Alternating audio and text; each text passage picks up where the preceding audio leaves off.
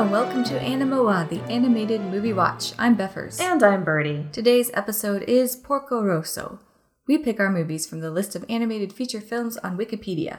Any movie with a theatrical release that has a critics rating of over 50% on Rotten Tomatoes will get its own episode here on Animoa. And we are watching these films in chronological order. And here we are in the Ghibli universe, yet again. Yes, back with Miyazaki specifically.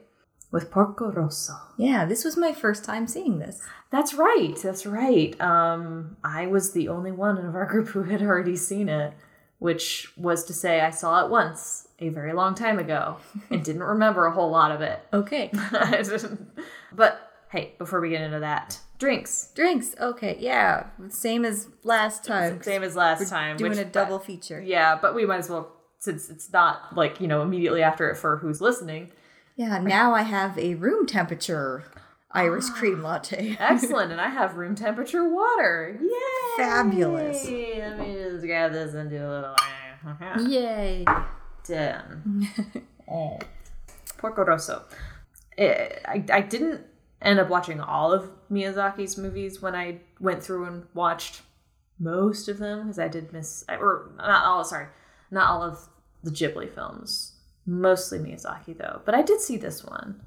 And I didn't remember a whole lot about it after I had seen it. But I remembered, like, certain elements of it. And if I say I remembered, like, the main character, I remembered him. Yeah. I have to say that's how I feel right now. Oh, really? Yeah. Well, I mean, that's kind of a shame to hear. Because, like, now that I've seen it again, there's a lot to appreciate about it. And a lot that I enjoyed. But it's not my favorite of Miyazaki films, like a lot of people will say it is. It's kind of a divisive film in terms of like people who are either like this is his best or people who are like this is just his weakest. It's like a lot of not much in between those two opinions. Yeah. I have to say I don't think it's his best, but I have to like watch all his films to decide whether it's the weakest. True. There's more to come. I think I enjoy it. Like, I like it more than Totoro. I'd rather watch this than Totoro. And then other ones that we haven't gotten to yet. But I liked Totoro more than this.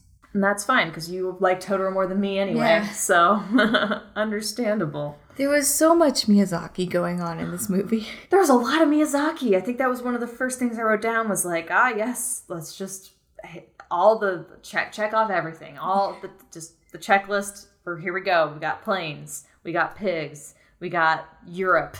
We've got landscapes. We've got little kids with very round faces. We've got strong female characters who are just like good people. We've got pirates. We've got airship pirates. We've got that one guy who... The Kurotoa-looking motherfucker. Yeah. He always looks like him.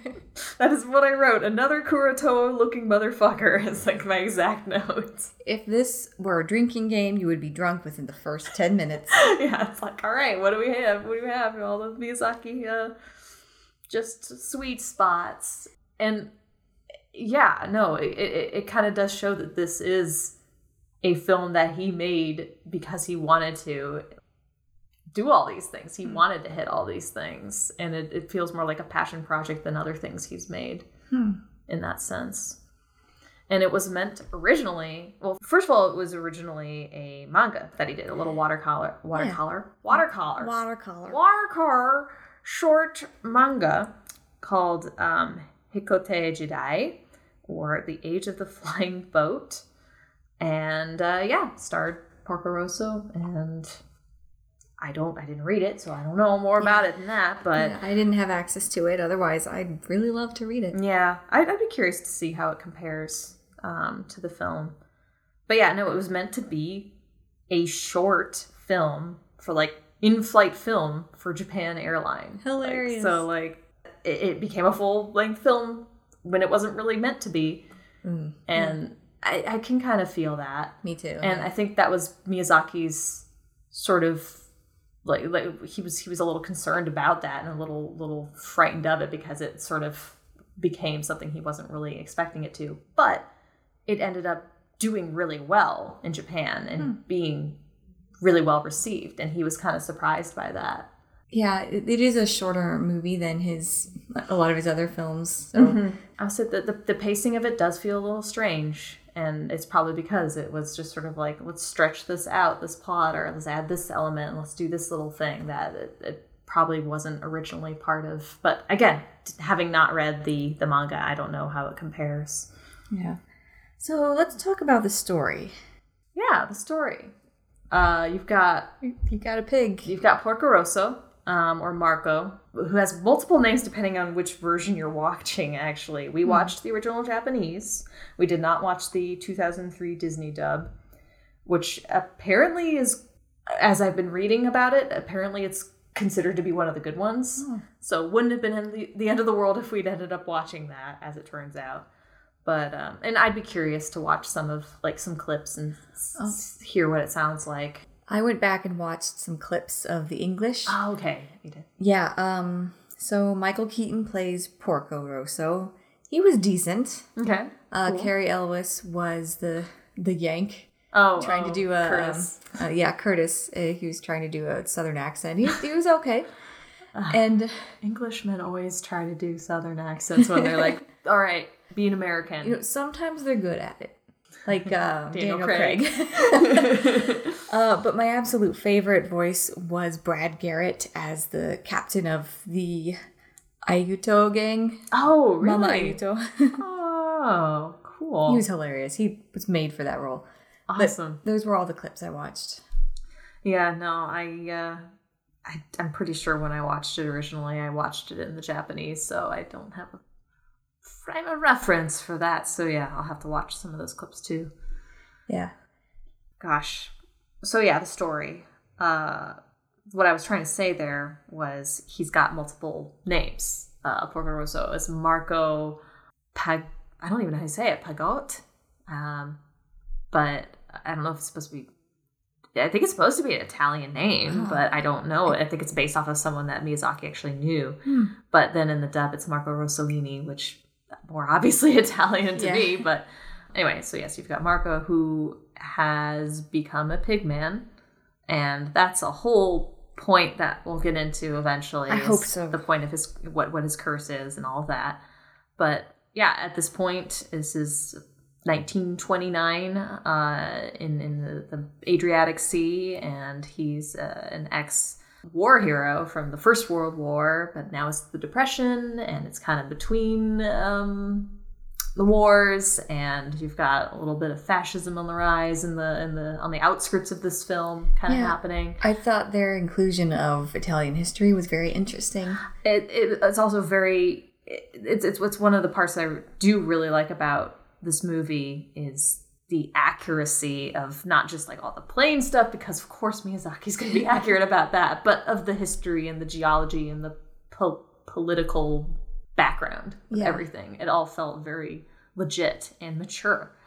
But yes, anyway, at this point, Porco Rosso is he's just sort of like a bounty hunter who just shoots down pirate planes for money in his spare time.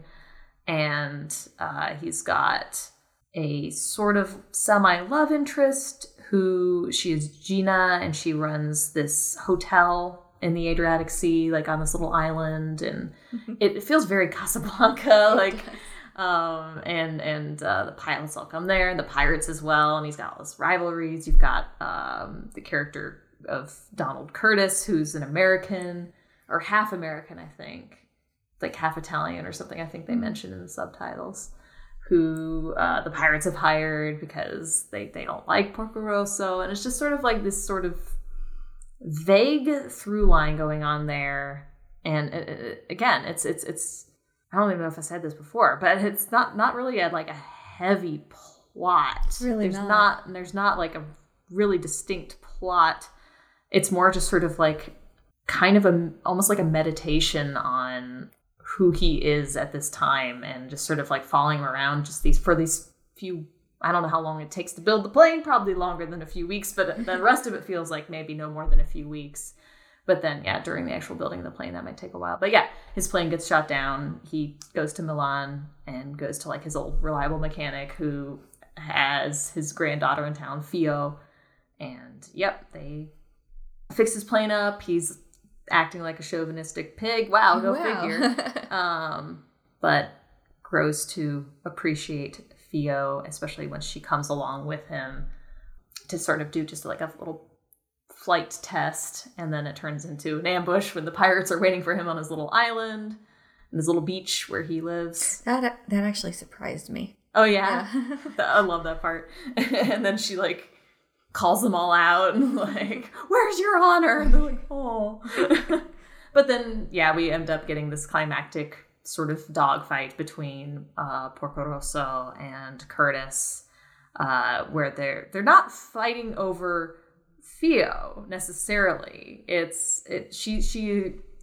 Curtis is one of those like, oh my god, love at first sight kind of idiots, and like immediately tried to propose to her. But so she's part of this bet deal, whatever. She's a prize, but it's not that Porco Rosso is fighting to like win her hand. He's just like trying to keep her out of his hands, and has come to appreciate her, and then finds out that Gina really does love him. This kind of will they won't they it's been going on, but a lot of it has been his own like kind of shying away from that. And again, there's a lot of like a lot deeper psychological shit going on, like with especially the character of Marco or Porco Rosso, that you're not really seeing on the surface of the plot as it's unfolding. Yeah. And again, on its surface, it's just sort of like, what is this? What are we following? But it's just sort of a slower paced, and again, I think meditative is kind of the word that comes to mind. Like when it's not like crazy dog fights and fun times with that. I guess fun. I don't know. It's fun because he doesn't kill anybody during that part. But then you have moments like when he's telling his story about what happened to him during the war, and the whole idea of like what his curse is, and then the sort of ambiguous ending of like, what happened to him? Where'd he go? Everyone lived happily ever after except for him? It's like, no. You have to watch carefully, but no. I'm okay with things being subtle in this, because I think that's very adult. Yeah, it feels very adult, this film. But the one thing I absolutely hated was why he turned into a pig in the first place. So, allow me to attempt to explain using what I've found that I guess the idea, what I've seen online and what my understand of it as well. Because as far as I know, all they said in the movie was that it was a curse. And that was it. Yeah, they very much leave it open. And it may or may not have gotten explained more in the manga. But the idea is that it's a self-inflicted curse. He doesn't want to be a part of humanity anymore after the war and everything. He's gotten so disenchanted with everything and so cynical about everything that he really just sees himself as like a worthless pig. Because of like the things that he had done. He thought he was a coward for like being the only one who didn't die when all of his comrades went in that beautiful scene, which I'll mention more about that soon too. But basically like he didn't want to be part of humanity anymore, so he became a pig. And but some of that was also this kind of self-loathing. Well, that's really hard to say. Self-loathing that he has, where he doesn't really think he's even worthy of humanity either. It's really kind of this weird, because on the one hand it's like, oh, I'm better than human, but on the other hand, not good enough to be human. It's like, which I like that, because I do get by the end that Theo has accepted him and showed him that he is like worthy, and Gina loves him. Bless you. Okay. And he got that confirmation, and at the end, you get that hint that his curse has been lifted. Yeah. Because Curtis is like, whoa, can I see your face? And he just runs off, and we don't get to see. But you can infer that he probably had his curse lifted. Yeah, that I suppose his curse was lifted because Theo gave him a kiss, and that was like a sign of acceptance of him. It was, And then he flew off to go be with Gina. Yes, and you do get confirmation that he does end up with Gina, even though they have that little moment at the end where they're showing the garden. She's like, oh, did he come back? I don't know, that's our little secret. It's like, no, if you have the shot of her flying in the plane over the bar, hotel, whatever the hell it was, island, you see his plane is docked there. Aww. It's down there. The little red plane is right there. So it's like, of course he came back. He might not be as recognizable as a human now to like people who might have known him as a pig, but I bet he's still there. Or he and Gina, like he went there and then they went somewhere else. But you also can see in that garden shot at the end, it's empty. She's not waiting for him there because he already came back. But yeah, anyway, it's definitely one of those things where you kind of almost do feel like let down that there's not a more obvious like magical curse thing that's like laid out for you, like that you'll see in other movies. But I don't know, I do kind of enjoy the sort of more uncertainty and the symbolism and make of it what you will sort of approach to that. I can see how Miyazaki fans would be disappointed because there is a lot of magic in his movies. Yeah. I know the entire movie, I was just waiting for that to be explained. Like, I'm okay with the ending, but I just need to know how we got that way. Yeah, understandable. And I think I probably felt that way more the first time I watched it.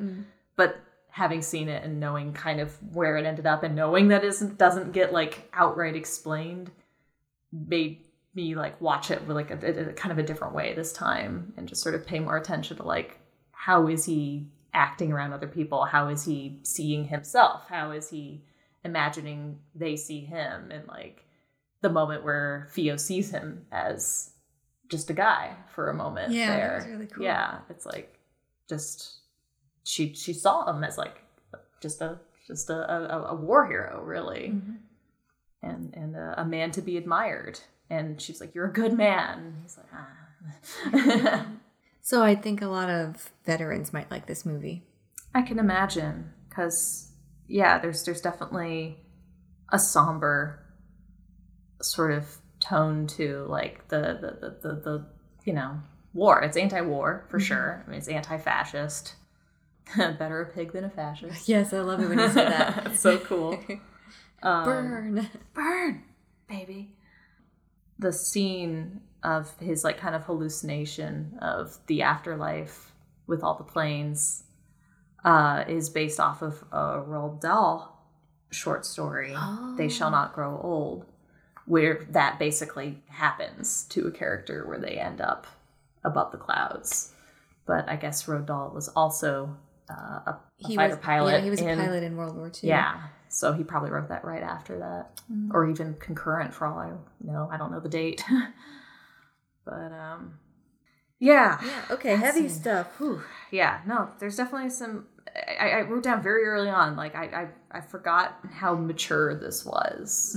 Like there's definitely some fun moments and some cute things that happen, but overall it just has a very mature tone to it, and not in the way that some of the more violent films of his are like mature, like Princess Mononoke, where it's just like, oh my god, but just quietly adult film is what I get from this one, and it's definitely a different kind of feeling. And I guess especially after watching our other movie that night, it kind of slowed things down for the evening, because we watched Fern Gully first, and it was just all like chaos and singing and fun, and then this was just sort of like, oh, listen to this lovely French song, this lounge song that's being sung, that then we're just seeing these scenes of him traveling and flying and not a whole lot happening. And it's interesting whenever we do a double feature how the first movie tends to leak into the second movie. Yeah. Like there was a part where there's oil coming out of his plane, and I was like, Hexus, no! I lost it. Uh-oh. Do you want to talk about the characters a little bit? Well, I mean, obviously I've talked quite a bit about Porco Rosso himself. I mean, yeah, he does kind of act like a pig. He does, yeah, especially with Fio. Yeah, and just women in general, but he does improve. He does improve, and that's part of his story arc. Is this whole point is that he does improve himself, and he becomes the man that he can be. Yeah, and if you just listen and be good. And halfway through the movie, Fio becomes one of the heroes. Yes, she does. Yeah, and she's the redheaded Miyazaki character. Yeah. I guess we're talking about Fio. Yeah, she's likable. I always liked her. First time I saw it, and this time. And she wouldn't have seemed as okay with the wager with Curtis and her being like the prize if it weren't for the fact that she knew Porco Rosso would win. Yeah. Oh, of course he's going to win. She had confidence in him. And I think she does have like a little girl crush on him for sure.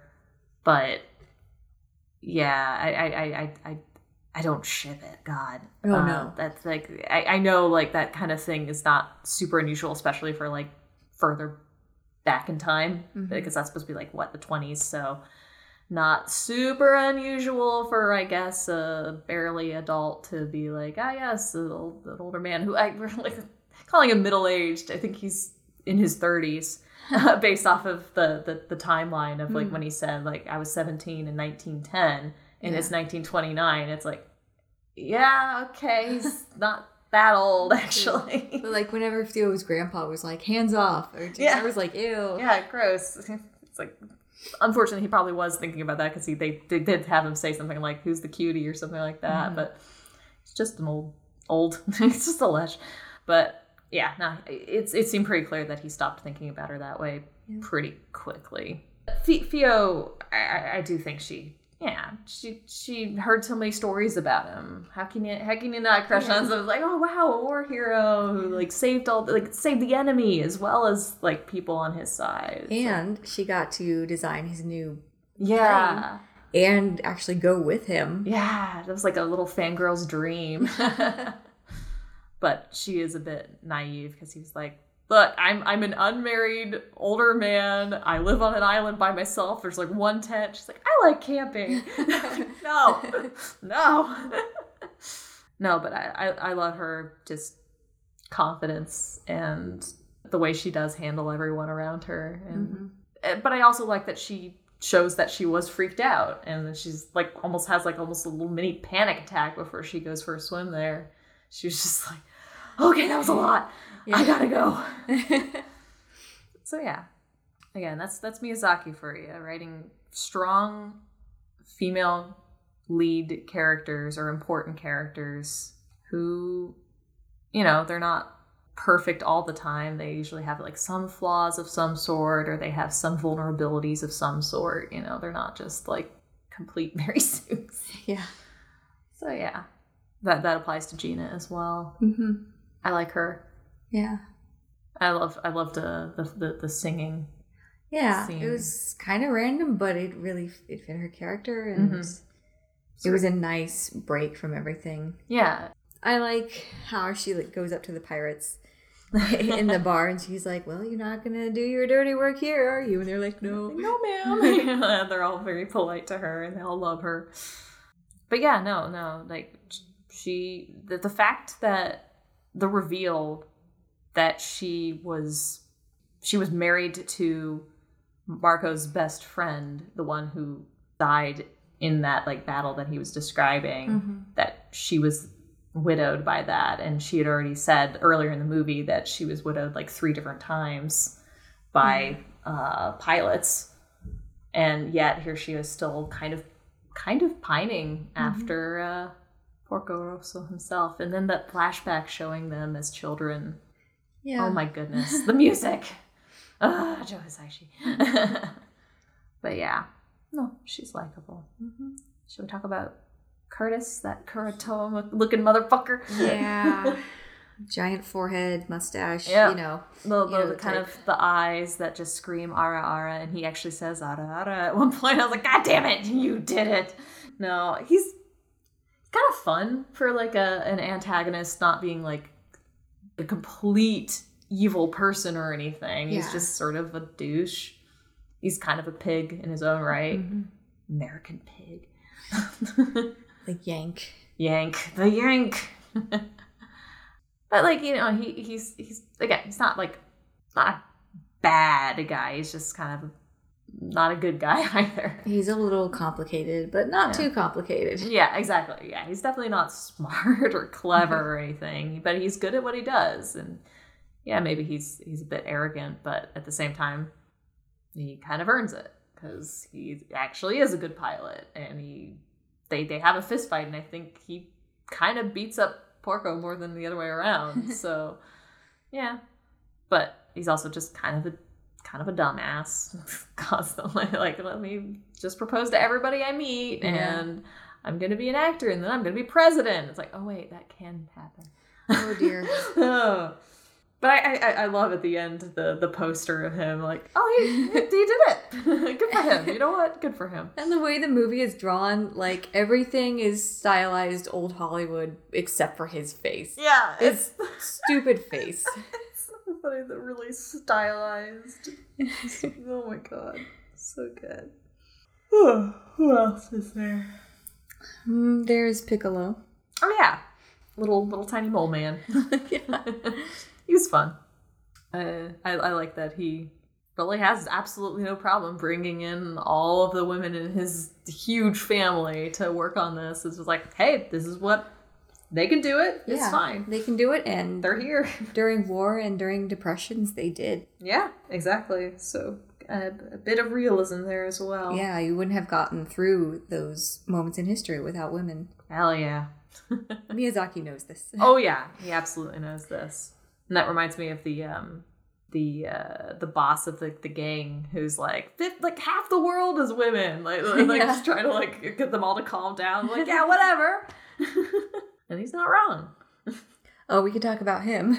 Yeah, he's fun. Yeah, I think okay, so we saw Dola and the pirates in a previous movie, and then we found out in Kiki's Delivery Service she's older and retired now. Yeah. And so these air pirates are what has happened to all of her sons. I was just gonna say that. Yeah, this is like either like her, maybe their sons have become these pirates, because in terms of like time periods, maybe that would make sense. Yeah, they're not doing too well without Dola. No, they really aren't. They need their mama. No, they're funny, but they 100%. Yeah, I got those vibes from them. The good old Laputa pirates. Yeah. Just can't escape them, and their designs for that matter. Yeah. Like, a lot of these characters do feel like they have kind of recycled designs. Yeah, and that's why I wasn't so interested in this movie. I see. Like, I was excited to see it, but then once I was there, I was like, I've seen all of this before. Please give me something new that's not just a mysterious pig man. The mysterious pig man. Fair enough. And yeah, again, it is a fairly divisive film where you got people who just are just like, this is his best, and people who are like, this is by far his weakest. Again, I would not say either of those things personally. I have ones that I love much more than this, but also definitely some that I'm not as interested in watching. So, yeah. Anywho, so you mentioned the music, Joe Hisaishi. So I have a question for you. Yes. In this music, or in this movie, or in other movies, do you prefer his more fast-paced, adventurous themes, or do you like his dreamy, peaceful scenes? Honestly, something in between. I think, because, like, you know, the action stuff's nice and the peaceful stuff's nice, but it's like the more, like, I guess it's closer to the peaceful stuff that I like. The more like sweeping orchestral stuff is what I like. Where you've got the strings are, you know, going, and but it's definitely more of the slower paced stuff. Okay. I guess I'm trying to think of like a good example of the moment. Probably the bit where he's doing like the loop-de-loops, and Gina's like looking up at him, and then she has her flashback. Yeah, that versus I can think of other scenes that are a little bit even more low key than that. That one's very like kind of celebrating the moment, but not like fast paced by any means. Yeah. So yeah, no, I love that, and yeah, in most of his movies, I love the sweeping stuff. He's very good at it. Oh my god, the way he writes strings is just magical. How about the animation? I would describe that as sweeping in this movie. Yes. Oh my goodness. All the plainy things. Lots of Miyazaki's favorite stuff to animate. all the flying sequences. So many flying sequences. Really impressive stuff too. Like, just very exciting to watch the dog fights as they happen too. Like, I was just like, oh my god, look at the movement. It's good. It's awesome. The landscapes as passing over and through them is always gorgeous. Yeah. I liked how he animated the oceans. It was just like one color with all these glittering things with Yeah. the tops of the waves. That was beautiful. Yeah. No, there's that, and then the character stuff. Not anything particularly different or noticeable or new, I guess. A lot of the character stuff just felt like, yep, we've seen this before with Miyazaki. Kind of like the character designs, but I know this won't be for too much longer because I know there's some animation improvements, I guess you could say, even as we get later in the 90s. All right. I'm specifically thinking of a very specific film, so we'll get there. Yeah. I forgot to mention one character. Oh. It's more like a group of characters. Yes. The little girls at the beginning. They were funny. So the pirates think they're kidnapping these little girls, but it turns out the girls are ecstatic to be around pirates. And They're like a handful. touching everything and keeping them from doing their pirate business. We're gonna sink! Yay! They're just excited about everything that was happening around them, even though it's supposed to be bad. Girls are a handful. Oh my god. And they got like 20 of them. Yeah. They did not think this through. Yeah. I love that when they're the pirates are yelling at each other like, why did we grab them all? I wasn't thinking. I didn't realize. It's like, oh god. No, that was really funny opening. What else? Well, I don't have much else to talk about. I don't have a whole lot either, other than just sort of knowing that, again, Miyazaki was just kind of thrown off by this movie, it seems. Like, because he was going to apparently set it in Dubrovnik in Croatia, but around the time that they were working on this, the war of independence happened there. Yeah. And then he was just sort of like, oh wow, this is suddenly like writing about this historical stuff happening. Now it's current stuff that's happening. And that's basically still like right there. And you don't really want to animate in a war zone. Well, not that they were physically there, but No. just the idea of like, some people had to go to certain places to do the concept art. sure, yeah, but that's not the point I'm trying to make, though. It's more the idea of like setting it in a place where the idea was like, oh, this is just history, and then to suddenly have that mental shift of like, oh, this is modern, current events that are happening, and here I am making this story about this. Maybe I work more anti-war messages into it because of it. That probably did affect the way he approached it. You either change your setting or make your movie more political. Mm-hmm. Which I don't think Miyazaki's afraid to do. Yeah. But yeah, no. I wish I had more to say about it. I wish I did feel more strongly about this movie. I don't feel so strongly about it to say it's his strongest or his weakest, though. So I'm just kind of appreciating lots of little things about it, but just overall not feeling like just knowing there's stronger stuff out there. I'm just kind of like, yeah. Yeah, I loved moments here or there, but for most of the film, I was just, I don't know, waiting for something else. Sure. Yeah. And I can understand that. Yeah. I think I enjoyed it more than you, but not like by a tremendous amount. But yeah. Well, so I guess that's the episode. I guess that's it. Generally, good film. Yeah, if you absolutely love Miyazaki, absolutely go see this. Yeah, you might have a stronger opinion about it than either of us. I'm curious to hear more about that. Maybe you can message us at Beffers and Birdie on the Twitter. On the Twitter. Yep, there we go. Had to set that one up for you. So. Yay. All right. Anyway, that's that. So what are we watching next time? Next time is a shorter film called The Tune. I will be very curious to find out what the hell that is, because I don't know what Me that too. is. Yay! New movie! So yeah, we'll see you guys next time. Bye now. Bye-bye.